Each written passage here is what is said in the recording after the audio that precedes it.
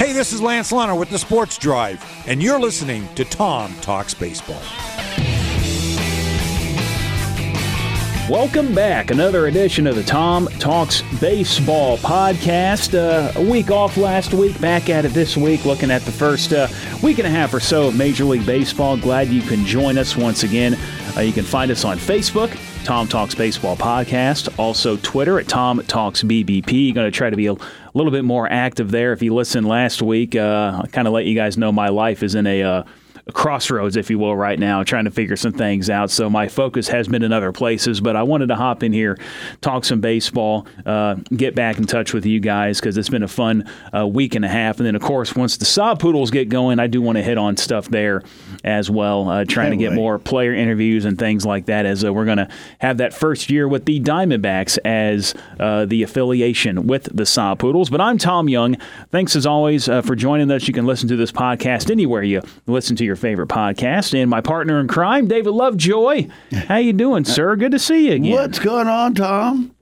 A lot of things. Yeah, I know. going on. Don't feel sad, Tom. It's a great time to reflect and readjust. And the one cool thing, though, you have as a constant is baseball. They're playing. And that's a great thing. Yeah, that's a great thing. It's like, the Field of Dreams. America has erased itself and rebuilt and erased again and rebuilt, but baseball's always been there. Stay the same. And that's the case here. Even though we got still some COVID issues. I know, at least with the Cubs, a few players are, Kyle Hendricks didn't pitch last night because of a potential deal with that. Even he tested negative, but he's not feeling well. Yeah. They had some bullpen pitchers test positive, and so they had to shuffle some players around. So the COVID thing is still out there, could still impact play.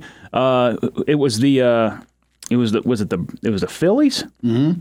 That missed the first few games because of that? Or no, the Nationals, too. The Phillies and the Mets. Nationals. The Mets and the Mets and Phillies all were kind of in a tontine there of the COVID haze, you know. So, but just a real quick early on here, just from what you've seen the first week and a half, is anything sticking out to you as being kind of a shock?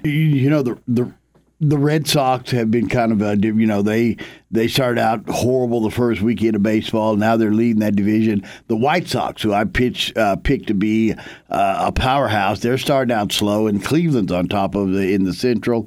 There's some, and I owe you an apology because we did our bowl prediction show, and the week after we did our bowl prediction show, you reneged on one of your bold predictions. And it wasn't the one that people thought I was going to. It involved the Phillies. Yeah. Mm-hmm. I initially had them winning the NL East. Mm-hmm. I decided to retract and go away from that one. Well, I should have been in on that retraction thing because in my bold prediction show, I said that Mike Trout would be seeking a trade by midseason. And then, 2 weeks later, after I saw him in a couple of spring games and I saw Ohtani, hit a 400-foot home run and throw 100-plus miles an hour, I thought, oh, boy, and I picked him to win the division. So I kind of bounced back and forth on that one, too, myself. But the biggest surprise that I thought this was going to happen, if you've already noticed, a lot of injuries with pitchers. Guzman's got to have Tommy John. There's some issues with swollen elbows. And I think it's a twofold thing.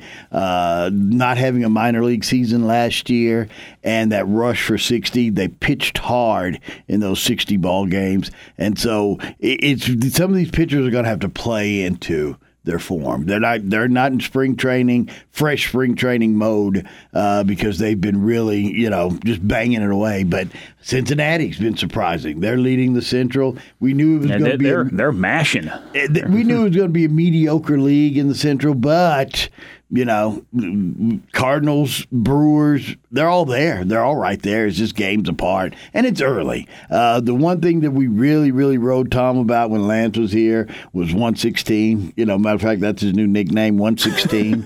And but he might be true. He might be right. You know what they're on pace to win right now, the Dodgers? 132. It's early. They're 9-2 right now. They're looking really good, and I'm going to touch on them a little bit because of our topic today, and we'll talk about that in just a moment. And here's one thing, though. Think about this. Okay, they're 9-2. They're hot. Mookie Betts finally hit his first home run yesterday. Yeah. So if that starts, oh Lord, it could happen. Well, and that's what I'm saying with that team is that they can afford to have two or three guys struggle because there are 5 or 6 others that'll pick it up. It's amazing. And if you have an issue with a particular starting pitcher, maybe an injury, you can bring someone else in to do it, someone that you can rely on, like a Dustin May or something, And, Kershaw is looking really good. Bauer's looking good. The whole team's just looking good, and they're winning ball games, and that's what I was thinking with them. They're just stacked. They're stacked. They don't really have to be stacked. perfect to win. They don't. When you got Clayton Kershaw as your third, best pitcher on your staff right now, it's not a bad place to be. I mean, that's a nice place to be. And one of the things too is what's his name, Badeau? Yeah, Akil Badeau. Or Badeau. Maybe it's Badeau. Badeau. Yeah. I don't know. Badeau, but here's the tomato. thing with Akil. So this guy's kind of taken the league by storm. Wow. 22-year-old. He was a second-round pick by the Minnesota Twins in 2016, and which means obviously got some talent. Talent. If you get drafted in the second round, you're a talented guy. And his last minor league season, which of course was 2019 because they didn't have one last year, he played in high A ball.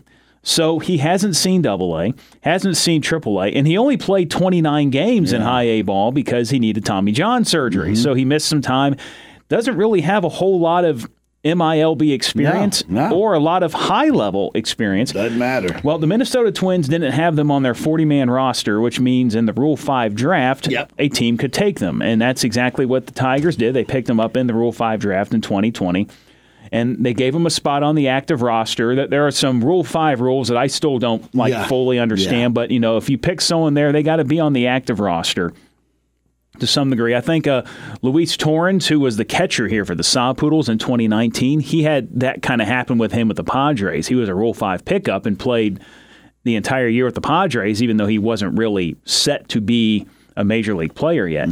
But here's the thing with Badeau, is he tore it up in spring training.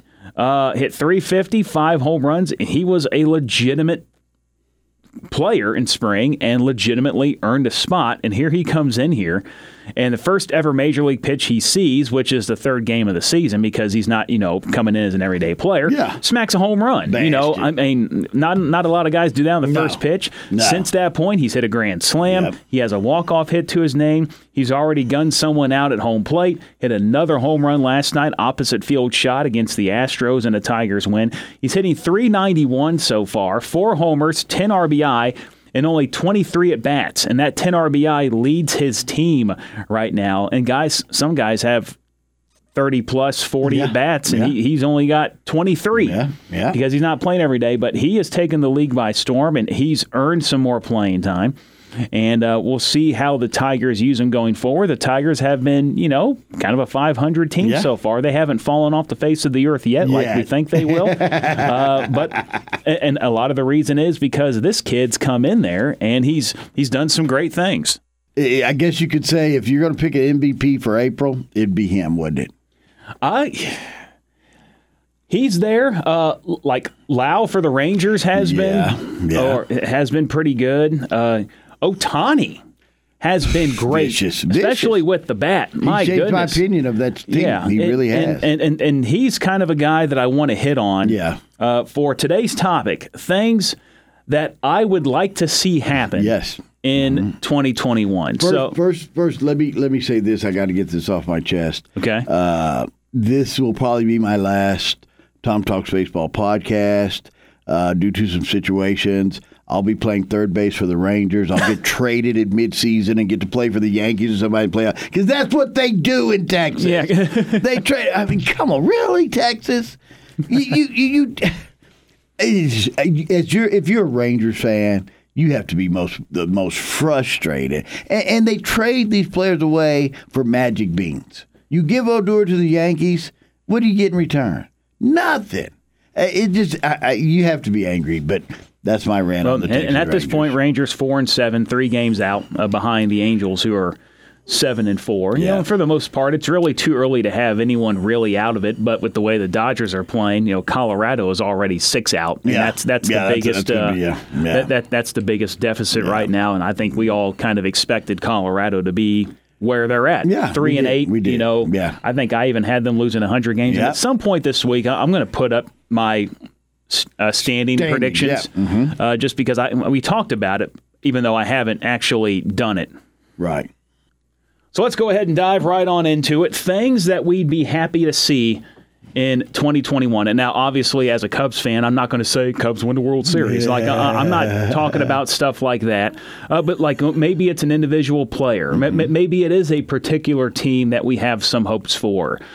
Maybe it's just something else related to something else. And if you have anything like this too, hit us up on the Facebook page. Also, Twitter at Tom Talks BBP. Let us know some things that you would like to see happen in 2021 during this first full season after the COVID I guess we're still in the pandemic. Yeah, we're still. But we're trying to play a full year. So the first one is actually kind of a two-parter, and it involves the Angels, and I'm going to go with Shohei Ohtani first, because we've heard a lot about this guy's talent. We're seeing his talent, especially offensively right now. I mean, he hit a ball 119 miles per hour the other night.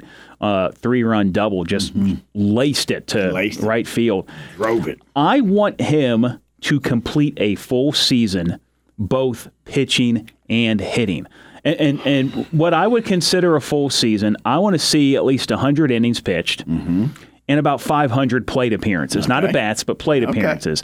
You know, so it's not a full season on the mound. It's not a full season at the plate. Obviously, you're going to have to do some give and take because of his talent there. Yeah. He had the one start against the White Sox, and for the most part, went okay. Kind of had a meltdown in the fifth inning. Yeah. And Joe Maddon, as he is one to do, kept him in there and gave him plenty of chances to work out of it. When everyone was like, oh, we're going to pull him here, and like, nope, we're keeping him out there. And then he had kind of that scary play on that wild pitch where I think it was Jose Abreu slid home, kind of landed, and Ohtani landed awkwardly on that ankle. He appears to be fine because he's been hitting ever since, but he hasn't pitched since, and now we're in, next game up is game 12, and he's only had one appearance on the mound. So we're not really seeing him as a regular starting pitcher yet.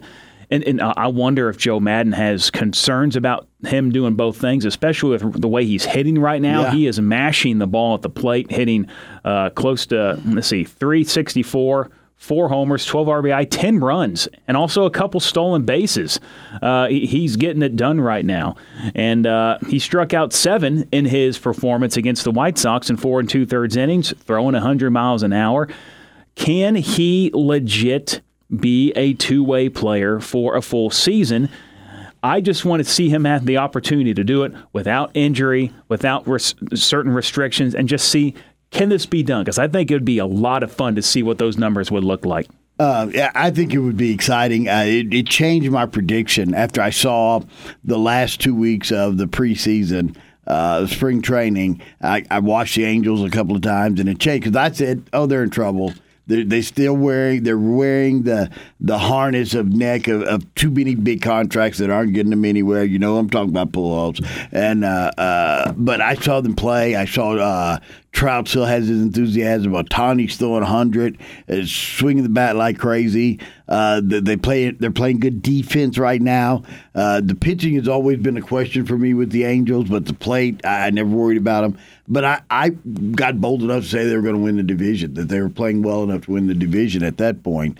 And it'll be interesting to see him moving forward because that's a tough combination, a guy who can rake 300-plus average and throw over 100 miles an hour. That is going to be the uniqueness of Ohtani. And if he can get through a full season doing one or the other, we know sooner or later down the line somebody's going to make him make a choice. But right now, this is like old school baseball where he's pitching, he's playing in the field, and it's just neat to see. So I agree with you. I like to see him play a whole season. That's something I like to see this year. Well, I think one thing that benefits the Angels, too, is Jared Walsh at first base. Yep. He's been great, and he was really good last year, and he's picked up where he's left off. A few homers already, 9 RBI so far in 10 games. So he's been getting a lot of the first base time, which means Albert Pujols is not playing as much, which nothing against the machine. First ballot Hall of Famer. Of course. But at this point of his career, if the more he's in there, he hurts you. Exactly. Exactly. They pitch around him. His legs are gone. He's had a Hall of Fame career. And that contract is just an albatross hanging around their neck. And if they could move away from that, if Albert steps aside, I think you'd see a completely different, with Joe Madden running that team, you'd see a whole different ball club. Yeah, and the second thing on my list, I'm just going to go ahead and say it real quick because it's tied to the Angels. I want to see Mike Trout in the playoffs. Yeah, and I'd be really happy to see him in the postseason.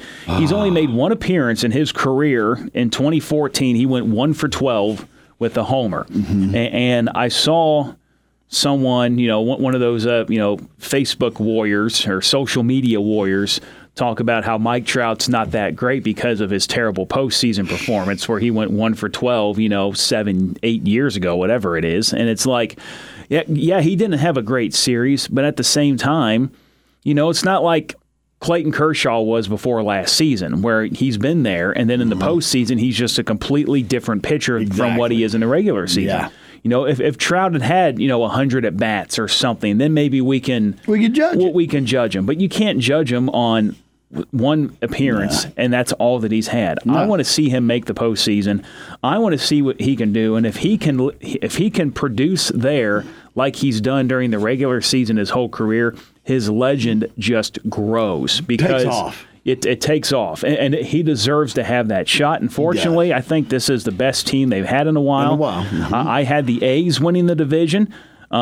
Sticking with that for now, but the Angels, and I had them in second place fighting for one of those wild card spots, and I think they are a much improved team, especially with the way Ohtani's hitting right now. Rendon went on the IL, I saw, so you're going to want to get that good bat back. But Mike Trout's going to do everything he possibly can to make that team a playoff caliber team.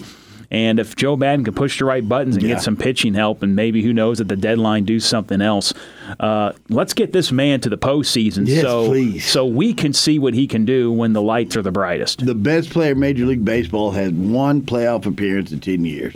That can't be. That can't be, especially with the expanded playoffs that they have now. Well, they're back to the regular one this year. But I'm just saying, but last year, he still didn't make it. You look 15, 20 years ago, you had a pennant winner, and that's true. Yeah. Now you have the wild card teams, and there's been some multiple chances, but the Angels just haven't had either the pitching or there's been injuries or there's something that just kept them from getting to that next level. So I'm excited. Hopefully that they can carry it out. And Ohtani is a great boost to that team. Pujols, I'll say it again, albatross at this point, just kind of weighing them down. Hall of Fame player, but kind of bad. So one of my things I hope to see this year, and I might, if you hear a punch here in the next few minutes, it's because it's going to probably piss Tom off. Okay. The Yankees. The Yankees have the potential to be, of course, anytime the cream of the crop, the powerhouse. But I think they're missing something in the middle. Gleyber Torres isn't a shortstop. We had hoped he could fill that position, that he could step in. I would like to see Javier Baez leave the Cubs, go to the big city, play shortstop for the Yankees. I think that gives them that bat they're looking for in the middle of the lineup, a number 3 hitter, and it solidifies their defense. Probably won't happen. The money probably won't get right. And plus, what does Chicago have? He's one of their stars. But if I could pick anything I wanted to see happen in MLB right now, that would be it. I'd like to see Baez play on the big stage of New York City, under the lights, under the pressure, and you give him a change of atmosphere to play ball in, a new lease on life. And so that's one of the things I'd love to see. The other thing can't happen until the end of the season, and that is, I'm a National League guy by nature. I love National League Baseball, but last year really drove home the point to me. We need the DH, universal DH. We've got to get away from these pitchers batting. It's a non-factor anymore. It's 8 men batting now, and I think it's going to start to affect the quality of National League Baseball. We learned a great lesson in those 60 games that you don't need your pitcher batting, and it's okay. So those are 2 things. Now let's take the Javier Baez one first. I want to take your pitchers hitting one first, and I do have thoughts on the Baez one. But you have one that I had. I reworded it differently. I said, I want the pitchers to convince me that them hitting is a good thing for baseball, because right now I don't see why it is. It's not. After play on Tuesday, pitchers collectively are hitting 113. Why? they have one home run, and that was the start Ohtani had when he was a pitcher. So, which doesn't count because Ohtani's obviously also a hitter. Yeah. They can't do it. And the way that the structure's been set up for the last number of years, once you get past high school, you don't bat. You don't hit. You don't hit. You don't see a pitcher anymore. You might get a chance to hit in the minor leagues only if it's National versus National League. And the way these leagues are set up, you have American League and National League teams playing in it. The revamped AA Central, has American League and National League teams in it. If you play another American League team, pitchers don't hit. Both teams get a DH. Pitchers don't have an opportunity to hone in on their batting craft. And then all of a sudden you're expected to go to the major league level and face some of the nastiest curveballs and fastballs and sliders you've ever seen. And lay down a bunt. Yeah. Come on, man. There was a game the other day. Cubs were playing the Pirates, and there was a massive turning point in this game early on where the Pirates got 2 runners on base with 2 out. Number 8 batter, Dustin Fowler, was up, and Arrieta was looking like he was having some issue. Walked Fowler, and all of a sudden bases are loaded now, 2 out. Like bases loaded, 2 outs should be a should be a tense moment for the ball game. Yeah. But who came up? A pitcher that couldn't hit. A pitcher that then went on to strike out, and the rally didn't really have a chance to become a rally because you had a guy up there that can't get the job done. For the rare 1 in 10 time that a pitcher gets a hit, it's cool, but the other 9 times it's a lull in the game. And I never thought I would be that way. Yeah. But they're getting worse and worse, and it's not their fault. No. The system is not set up for them to get better at it. So to draw those young viewers to the game, we've got to have those the excitement of the bases, runners running, hit and runs, the whole 9 yards. You have to generate that excitement. And this season so far, and trust me, Tom and I have talked about this for years. I've always been pro National League, no DA, but if you want to capture the imagination and keep the excitement, it's like if it's 1 or 2 outs, runner on, and the pitcher's coming up, that's when I go get my sandwich. Yeah. Because I know what's going to happen. It's just a rarity nowadays to see that this guy's going to handle the bat with any skill. If he had a DH up there or no, then I'm like, okay, we got something brewing. Yeah, I mean, you're going to at least work the pitcher. Yeah. These pitchers aren't even working the pitcher. They're going up there taking 3 on the chin and walking back to the dugout. Or just standing there. Yeah. Standing there with the bat on the So and I they'll take some really bad swings and all that stuff. Yeah. I think it's time. We did it last year. I was kind of shocked that we went the other way and brought it back. But I think it's time to go to the DH and put 9 hitters in there instead of 8 hitters and a guy who's just up there to fill a spot. And just think how many jobs that'll create for that older slugger in the National League who can't play first every day. But still has ability, like Nelson Cruz. Exactly. Nelson Cruz is one of the most feared hitters in the league, even at his age.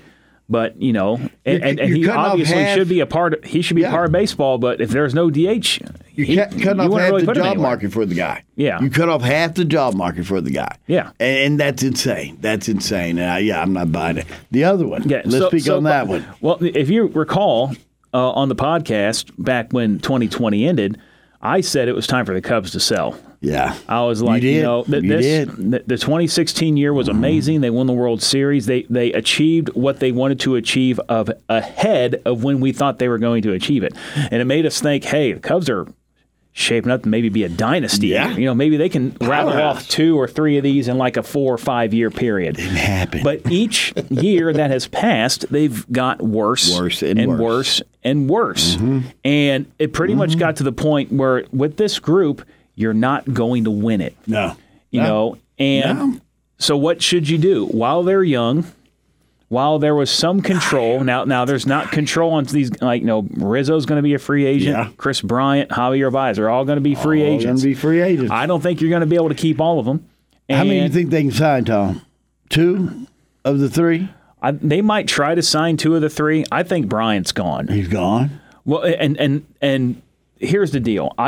I don't think the Cubs are going to win anything this year. No. They've had one of the historically slowest starts offensively in the history of baseball. I mean, we get upset about pitchers hitting. Their entire lineup is essentially pitchers hitting because their team batting average is like 160. That's a team batting average. What's killed the Cubs the last 3 years? Leaving runners on base, not having timely hitting. And if you want to see a great case of it, catch a 2021 game of the Cubs. Yeah. They are just not. They don't swing the bat. They're not even getting on base. They're now. not even getting on base. The only way they're getting on is if they're getting beamed. Contreras getting beamed all the time. Yeah, so it's just so my bad. thinking is, you know what? Blow it up. Trade them. Blow it up. The problem with Baez is, Baez is very flashy. Mm-hmm. He does a number of things well. Yes. But hit for average is not one of them. And if he can find a way to hit like 250, I think you ride that and trade him. Get him out of here. Get something in return to build for the future. Last year he hit like 160. Yes. And people still want to put him on a pedestal. And don't get me wrong. Defensively, he's great. He's a good base runner. Great. He's got good power. But, he doesn't bring you anything. A 150 average, 160 average is not going to do anything, and he's going to maybe level out about 220, 230 maybe this year because his discipline at the plate. So I say, hey Yankees, if you want him and you're sold on him, come get him. Give us some prospects and you can have him. Let's build to the future. Chris Bryant's the same way. He's the hottest one right now. Yeah, Chris Bryant's the one who's actually hitting right now. That's not saying a lot for the Cubs, But Chris Bryant's shown the power. He's hitting about 250. The on base is up there. If Chris Bryant can look somewhat close to his former MVP self, trade him. Let's put Bodie at third for a while. Let's bring Horner back up and play second base, and let's just get through this season and try to get some prospects in return that maybe we can work on rebuilding this thing. Because this current group is not going to win it, especially after the way they started the offseason by getting rid of Darvish and you get another mediocre player. Yeah, if you're gonna get a player from the Dodgers, you had to get the most mediocre one they had. And when you look at Javier Baez, and you've said this for years, and that's what kills him, plate discipline. It's terrible. You would think by this point in his career, he would have understood what his limitations are at the plate. This guy's like a broken game. Whenever someone throws him a strike, I scratch my head. There was the other day he had an RBI single with 2 strikes, and the pitcher threw the ball right down the middle. Now, I know that wasn't his plan. I think it was like a 1-2 count. But the fact that the catcher was setting up anywhere close to the plate is ridiculous. You could have thrown him 3 balls a foot off the plate, and he would have swung at one of them, and then you got him out. Exactly. If there is any batter in the game that you don't need to throw a strike to, it's Javier Baez. And he'll swing, but you can still get him out. That's the key. Yeah, I mean, you'll still get him out because he won't walk. Watching his at-bats, he doesn't know how to take a pitch. And, I mean, anything in the dirt and away, this guy's, he's pumping it. I mean, if it's high and away, he's swinging. Yeah. Low and away. If it's in the dirt, I've never seen a player of his ability, a great field, a great glove, but when he gets to the plate, he has no plan at all. I've never seen a guy go after so many bad pitches. His swing is predetermined. Oh, yeah. He's like, I'm swinging regardless. Now. And at times it looks like it. And, he was really, really bad when he first came up, and he's slightly better now. And the fact that he has a great ability, somewhat reminiscent of Vladimir Guerrero Sr., of the ability to hit a bad pitch and do things with it, helps him out. But, you don't have to work with him. Let him hit the bad pitch and hit a ground ball. Yeah. If he gets on, tip your hat to the fact that he swung at a bad pitch and got on. But you don't need to throw him anything. You don't need to throw him anything on the corners. You don't need to throw him anything down the middle. You don't need to throw anything near the plate because he's going to swing. He ain't going to walk. He's going to swing anyway. And you're 100% right. This guy will. He's like a dog at a car lot. He's chasing it. He's going to chase it. And even in RBI situations, when you would think, okay, I'm looking to drive a run in, and this guy is free swinging as you could, and it's just, you sit there in amazement. The situation that every time it happens, I cringe because it makes me think a bad outcome is coming is when he's at home and there's runners on base, and the crowd starts chanting Javi. I'm like, no. Now he's swinging at everything because he wants to live up to that chant, Like that's, and I could be wrong on that, but that just makes me like, shut up, don't chant his name. Just let him play. Can you think of any other player in your time that it was such a great fielder, so smooth, so exciting in the field, but when you walked up to the plate, you're like, oh man. There's hard to put a number. For a while, Jose Iglesias was kind of like that, but Iglesias has kind of figured out how to hit a little bit. Like he's not a power guy, but still, but he's out there for that glove. Put it over the plate. Yeah, put it in play, man. So to kind of go back to your point, if the Cubs want to trade him or any of these guys, I say why not? Because this current team is not going to win anything. They need to rebuild. I'm not going to say tank, you but can't tank because in baseball, I don't think that quite accomplishes things the same way other sports do. But you can do things to bring in talent, like we've seen the Padres do. Like we're going to see here with the Diamondbacks. They're kind of trying to do the same thing. They're trying to bolster that farm system up to be ready to go in maybe another year or two. Mm-hmm. We can reset things a little bit, and get ready for a couple years down the road. We'll have some money available. Maybe we just needed a piece or two that's missing. We can go get that free agent with a group of talent ready to go like they were in 2015 and 2016 when they ultimately won it. So I got no problem with that. You said something very important, and I can relate that to what you said earlier about Mike Trout when you say tanking a team. Baseball is one of the few sports where you can have a superstar, but it's such a team-oriented game that everything has to click. The fielding, the plate appearances, the pitching. And you could bat 500 and hit a home run on every other at-bat, and your team can still finish in last place. Yep. Because if your shortstop can't field, or if your pitcher can't keep the ball in the ballpark, if you don't produce, if you can hit a home run every bat, that's what, 4 at-bats a game, you could still lose 12-4. Those other factors play so much into baseball. It's not like basketball where you can have 1 or 2 guys that they can dominate the court, dominate the rock, and take over. Football, you can see that where somebody takes over. Yeah. Baseball, it's about the crew with you. Yeah, and that's just like you can't tank. You can't tank because that kid that you were on a tank for may not make it to the majors for 5 years. No. Exactly. Yeah, you don't get that instant reward or you find out if the guy can make it like you do in the NBA. Whoever's going number 1 overall, they're going to be in a starting lineup ready to go day one, and then you're going to learn about what you got right away. If not it, they move on. Baseball is a little different. I mean, whatever you're stocking up for, you're going to find out later, and maybe you messed up, and it's like, oh boy, now we're back further. So I don't see the point in like overall tanking, like what the Pirates are doing and things like that, even though, they're hitting unlike the Cubs are. But to go back to the point, if the Cubs want to, if any of these guys get hot, sell them. And someone has an eye on them, sell them. Listen. Just listen. See if you can get something out of it. And that's the thing. For one player, you can get 5 or 6 prospects. And that's what they did with Darvish and Caratini. They got a lot of prospects, high ceiling guys. It wasn't any of their top 10, which I thought was a little frustrating, but they got these high-ceiling guys that could develop into something. If 2 of them can make it to the bigs, you're golden. Yeah. You've accomplished something. But and baseball's the world's worst at this. You're just going to let them walk away next year? Yeah, and get nothing in return. Get nothing in return. I mean, that could hurt. Like the Nationals. When Bryce Harper left. There were thoughts of maybe we'll trade him at the deadline. They fired him. It's only for a rental, but we can get something because we don't think we don't know if he's going to come back. And then he left, and you got nothing for him. You got nothing for him. Nothing for him. And you didn't. Now, granted, the Nationals have done okay. They ended up in the World Series without him, but. I guess that's the question you got to ask. Like, is it worth getting rid of a guy to get something in return, or do you ride it out and see if you can get that ultimate prize? I don't think the Cubs are getting that ultimate prize, so Look at Colorado. I say why not? Look at Colorado. They signed the man of their future, 3 years ago? Yeah, they were in the playoffs. Yeah. They were like, oh, this is guy. And they said, listen, we're not going anywhere.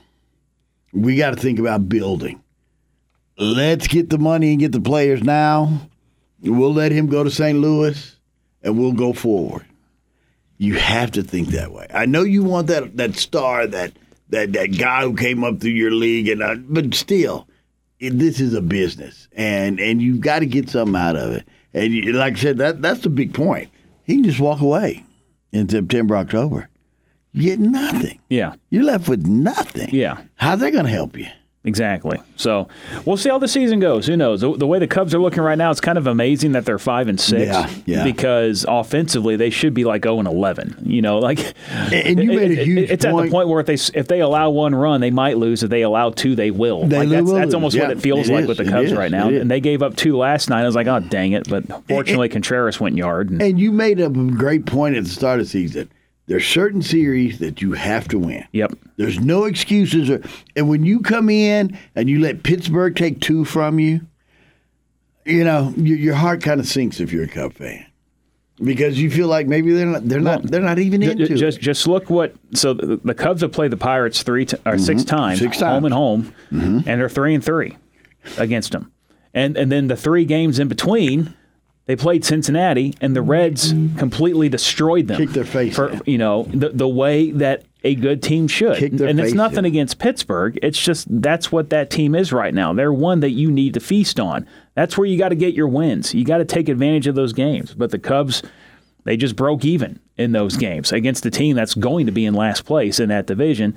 And if you can't beat that team, you're not going to finish as high as you want to finish in that division. One team that is going to finish high, I got a couple more of these here, is the Padres. And, you know, and with Tatis, had that weird injury where he ended up kind of messing up his shoulder a bit on a swing. I saw a report they're hoping he can play Friday. So they were thinking just some rest and some rehab is enough to repair that shoulder. Hopefully he can come back 100% because he's someone that can be a big factor in how this division plays out. I would be happy to see the NL West just be close. Yeah, somebody put up a fight. You know, like the Padres did all this great stuff in the offseason to look like they were going to be that team. And I think they are going to be that team. You know, getting Darvish and his personal catcher, bringing in these guys, bringing in Blake Snell, bringing in Joe Musgrove. How about that? First Padre no-hitter in history. That was a local guy. And Victor Carantini, the catcher for that one, and the previous one before it with the Cubs, and Alec Mills. So Carantini's got a nice little resume going there. Mr. No-hitting catcher right there. Yeah, calling a hell of a game. But after all that happens, then Trevor Bauer signs this record deal with the Dodgers, and it's just like, come on. Like, that's the team that didn't need him. Yeah, but anybody needed him. And so with that, and that was a big part of the reason I put the Dodgers at 116 this year. Is like the rich didn't need that. They were already the favorite, and now you bring on the Cy Young Award winner. You're helping me? So I just want the Padres to find a way to keep this close so that when September comes around, we have this race that I think a lot of us are anticipating and want to see. But if the Dodgers do go on to win a high 100 total, you know, the Padres can win like 90, 95 and still be like 15 to 20 behind them. Yeah. And it's not going to be close. And that's how I predicted it right now, because I think the Padres are going to be the second best team in the league. But with the Dodgers, I have them at that, you know, number that's going to be hanging over my head. 116. 116, baby. That's 20. That's 21 games behind them, which means September. 21 games. Yeah, it's crazy to think. So September comes around, and guess what? It's not a race, even though the Padres are good. I just want it to be a race. Look at the NL East. That's going to be a dogfight all season. The NL East is going to be fun. That's going to be a dogfight. The Phillies, the Nationals, the Braves, the Mets, they're going to clobber each other all year long. They're going to beat it's going to be baseball. It's going to be baseball. And these games, you know, there's going to be a game in mid-June, the Mets against maybe the Braves, and you're going to think it's a playoff game. They're going to go so hard because they know 3-game series will make a difference in that last run. And we saw a little controversy already with the Braves and Phillies. The other night, the review at home plate where, you know, Alec Baum did not touch the plate. But yet somehow during the review, he did. And I don't know the angles we saw and everyone saw. He didn't touch the plate, but yet he got ruled safe, and that was a pivotal run in that game. We saw another one with in that division with the Mets and the Marlins, the walk-off hit by pitch on a ball in the strike zone that Michael Conforto leaned into and used that elbow pad to take the hit, and the umpire literally called strike 3 and was like, "Oh wait, never mind, I hit him, game over." And then they couldn't review that, which is opening up a whole new situation of what can be reviewed and what shouldn't. I think you avoid that by taking away elbow guards. Well, don't let hitters wear, like if they want to wear the ankle thing with the foul balls, that's fine. But the only reason they wear those is to catch a pitch. There's only one group of players that should wear those, and that's pitchers. That's it. Especially the pitchers that throw one way and bat another, like Ohtani. Ohtani is a righty on the mound. He's a lefty at the plate, so his right arm is exposed. Yeah. If he wants to wear an elbow guard, I completely get it. I say go for it. But and that happened in the 90s when they started armoring up. Yeah. And guys started leaning over the plate. And it wasn't just these are legitimate football-like pads. Yeah, like Barry Bonds is getting ready for medieval times. Exactly, yeah. He's getting ready to joust. His chainmail shirt and the whole 9 yards. I mean, it's like, and so it's not, it's almost become a part of the field with all that gear. Yeah. And it's not, but we all know what it's for, so I can hang over this play. Yeah. I can hang over top of this But here's play. the thing. Like, if you're not going to get rid of that, and players are going to do that, you got to have the balls to call it. Yeah. You got to call that. You didn't get out of the way. You didn't try to get out of the way. And that's the rule. See, people don't understand that. That's the rule. You have to. You just can't stand there and get popped. And I'm sorry. This lean in at first, and then when the ball comes, now I'm getting out of the way. But you leaned in first because like trying to sell it like the flop in the NBA. Exactly. That's what that is. And say, nope, get your butt back up here. The best thing to do is to be more on top of that. Or I think ban elbow pads. I agree. Because you know what? I ain't gonna put my elbow out there on a 95-mile-an-hour fastball if I don't have anything to protect it. And I guarantee you, Michael Conforto would not have done that either had he not had that handy-dandy piece of plastic on that elbow to take a brunt of that damage. So, boy, where's Bob Gibson when you need him? Because I dare you to hang out over the plate with a guy like Bob Gibson back in the day. Yeah. He'd take your mustache off. Yeah, he's going to test that helmet out. Oh, yeah, you want to see how strong that pad is, son? Yeah, let's see how good it is. All right, if that's what you want to do. So. I agree with you, Tom. That has become an extension of the game where it shouldn't be. It's not protective. It's not a protective device. Yeah. It is purely to allow that batter to hang out over the top of the plate and lean in. Yeah, but I think you're right. That division, the NL East, is going to be a fun one. I think we got some potentially good races across the league, but I want to see the Dodgers-Padres become a good one because I agree with you. That one's got potential to be a good rivalry for a number of years because the Padres got those guys for a while, and the Dodgers are just good. Does it do the Dodgers any service to win by 21? I don't think so. I mean, you get on a good roll, but I think, are you ready to play playoff baseball when you haven't played anybody? They might rest some people, and that might be the one thing that prevents them from maybe trying to win 116. I'm not saying it's a guarantee. I know that's a very lofty number, but they're 9-2 so far. They're rocking and rolling. And usually every year teams go through ups and downs. Like you might lose 7 out of 10 or 8 out of 10, or you have a bad 2 weeks. I just don't think I think the Dodgers' worst week is when they go 4-3. Yeah.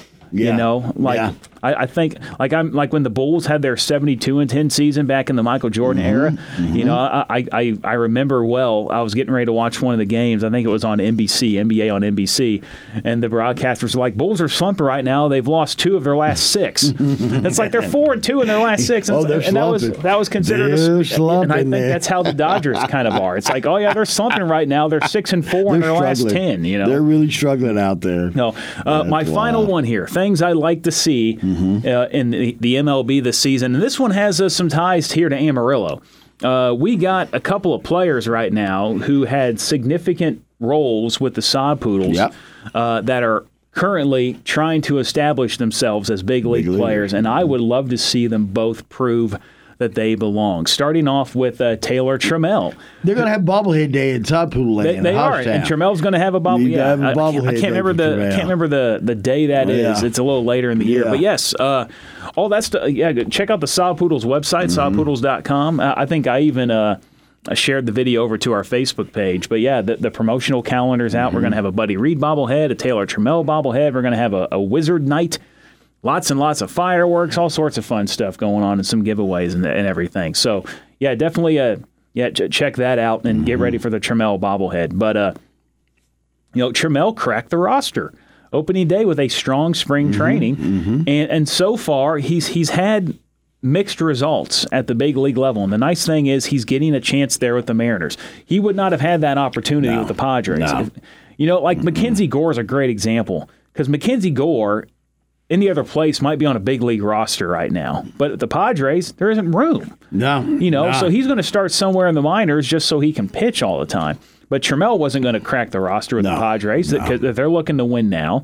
They got stacked players all across the field. But in Seattle, a team that's looking to rebuild, why not? Let's throw him in there and see what he can do. And so far, it's been the really bad of it is he's had 32 at-bats. He struck out 20 times. That's like Javier Baez when he first came up. He's hitting 156, which is not good. Now I think it was kind of a surprise that he made it to the big leagues right up, because he struggled a bit in Double-A when he came over here from that trade with the Reds that actually involved Trevor Bauer at the time, going from Cleveland to Cincinnati. But he struggled a little bit. He eventually kind of figured it out once the Sod Poodles made it to the postseason, but, he still looked like a guy that, despite his talent, despite his rank, being a top 100 prospect, maybe needed another year of seasoning. Yeah, I agree. And of course, last year didn't get a chance to do that. Yeah. But had a great spring, got better as the spring went on, and cracked the roster for the Mariners. And he struggled in that regard, but here's where he's had success. When he's done damage, he's done damage. He's got a couple homers. He's got 7 RBI already. He's scored 6 runs. And the reason he scored that many runs is because he's drawing walks. Despite the 156 batting average, his on base is 325. That's respectable for someone hitting 7 or 8 in the batting order, which he is. So I want to see him continue to get chances. Obviously, he's showing a great eye at the plate, and that's one thing we remember about him is, he was batting leadoff for us because of his eye at the plate. He was patient. He was patient at the plate. I think, some were thinking he was a little too patient at the time because he has the ability to do damage. And while he's still trying to figure out how to make that consistent contact, the eye is there. And that is a great on-base percentage with that batting average.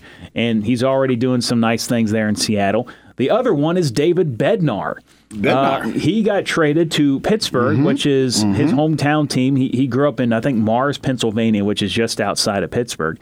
But Bednar was a guy after Andres Munoz was busy throwing 103, 104 down here and moved on to the Padres. Bednar became the closer of the Sod Poodles and was dominant and was great and got a chance with the Padres in 2019. And this is the thing with relievers. When you don't have a lot of outings, your numbers look weird. And he had like 11 outings, and his ERA was like 7-something, but it was because he had 2 bad ones. That's it. But like the other 9, he was great. And so far this season, he's kind of been that way. He's had 6 outings so far with the Pirates. So in their 11, 12 games, he's pitched in half of them. Once again, a guy who's probably not playing a lot if he's still on the Padres. But you go to a team like Pittsburgh, you got time to shine. The deck's clear. You could be the star there tomorrow. You're not getting that opportunity in San Diego. You're not getting that opportunity. No. And he, just like Trammell, had a very good spring training. And he's come in and done some nice things. In 6 appearances, 4 2/3 innings. So he's either done an inning of relief or he's been kind of a come in and get this one guy out kind of guy, if he can. 5 strikeouts, ERA of 3.86. He's given up 2 runs. In just one of those outings, so the other 5 hasn't given up anything. He did struggle in his last one a bit against the Padres last night, a couple walks and a hit in the 3rd of an inning. But he's only given up runs in one of those outings, and he is going to have a chance in Pittsburgh because of their situation to prove that he can be a guy for them going forward. So these are guys that with the Padres probably aren't playing right now. Yeah. But because they got traded for various pieces or left or whatever reason, they're now on teams where they are given opportunities to shine.